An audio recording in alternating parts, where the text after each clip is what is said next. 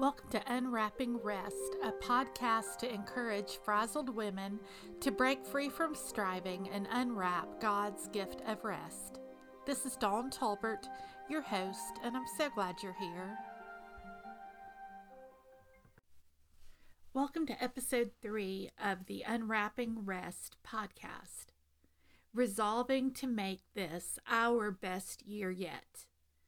American essayist and poet Ralph Waldo Emerson once said, "Write it on your heart that every day is the best day in the year." As we stand at the beginning of a brand new year, it's easy to want to swallow whole that type of can-do spirit. We will decide, or dare I say resolve, to make this our best year yet. Apparently, we think because the clock turned from 11:59 p.m. to 12 midnight, we will suddenly become better versions of ourselves. We'll be more committed to weight loss and health. We'll achieve greater focus on learning or our avocations. We'll embrace a new dedication to work hard and be our best selves at our day jobs. This will be the year, we whisper to our hearts, preparing to reach down and pull ourselves up by our very own bootstraps. And then one dark and cold January day turns into another darker and colder day.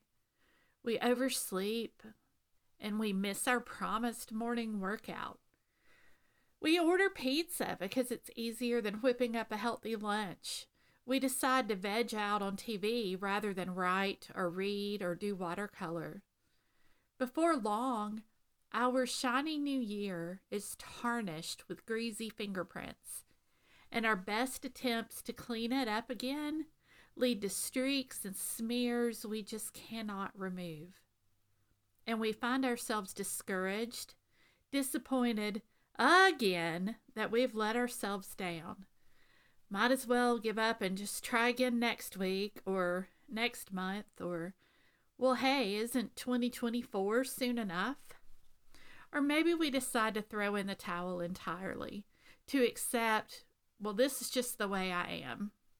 Or, well, I always let myself and others down. Pretty soon we can become a stressed out, frazzled version of ourselves, disheartened with life and deeply dissatisfied with all sorts of things we do. Even our perfect new planners aren't enough to carry us through to victory in this year. We get kicked out of our best plans and wind up a tear and frustration-filled heap. Does any tiny part of this vicious cycle sound familiar? It does for me. I'm an overachiever who sets goals, and then when I get close to reaching one of them, I just move the finish line further away. I should have done more, been better, not slipped or stumbled or gotten tired so quickly. The judgments pour in, and I want to scream into the night wind that I'm so very tired. But shouldn't I be asleep anyway? If I had things together, I'd already be asleep already. And on and on and on. I have good news. This does not have to be our story in 2023. It's not about finding the right energy drink or the perfect combination of vitamins or reading the best book. It's about taking the next important step on our journey toward rest. In our last time together, we looked at the concept captured by the letter R. It reminds us to recognize our need for God and realize He is inviting us into relationship with Him. Well, that brings us to the letter E and the lesson it teaches us. To evaluate our circumstances by the eternal. In this new year, we can and should listen to ancient wisdom captured by the teacher in Ecclesiastes as we develop an above-the-sun perspective. When we view our lives from God's point of view, we can take hope that this life and the goals we set in hopes of just killing it are not all we have. God invites us to turn our focus from the pressures that bind us so that we can look toward Him. We are welcome to step into this relationship with Him through faith in Jesus. He wants to take our striving and anxiety and give us rest and peace instead, and not crash on the couch and shut our minds down rest, but deep, abiding rest and peace that is simply beyond understanding. It's the rest and peace that leads my friends in Ukraine to praise God and lead others in worship, even as bombs rain down on their beloved land. It's the peace assuring that God is with us in operating rooms and chemo treatment bays. It's the assurance that we are seen and loved and ultimately protected, regardless of the hurt and fear we may be experiencing in the moment. Listen to these words the Apostle Paul wrote to the church in Philippi while he was in prison in Rome. Rejoice in the Lord always. Again, I will say, rejoice. Let your reasonableness be known to everyone. The Lord is at hand. Do not be anxious about anything, but in everything, by prayer and supplication with thanksgiving, let your requests be made known to God, and the peace of God, which surpasses all understanding, will guard your hearts and your minds in Christ Jesus.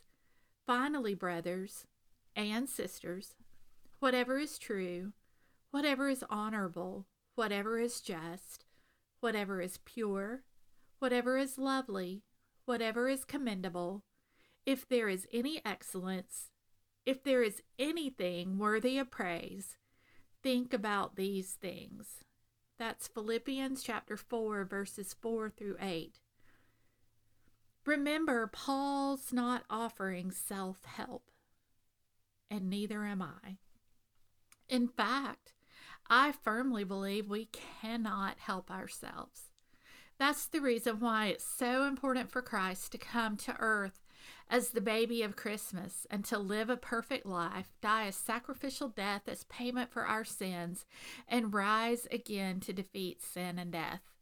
When we put our faith in Christ and turn and trust Him to be our Savior and Lord, He gives us peace and joy and victory and rest to carry us through whatever may come. So this year, I encourage you to follow Paul's advice. Rather than over-planning, choose rejoicing. Rather than resolutions, choose reasonableness. Trade anxiety for thanksgiving and dependence on God. Turn away from worries and woes and think about what is true, honorable, just, pure, lovely, commendable, excellent, and worthy of praise. And that will point your heart to the one who is faithful and true, and who is indeed worthy of all of our praise, and that is Jesus.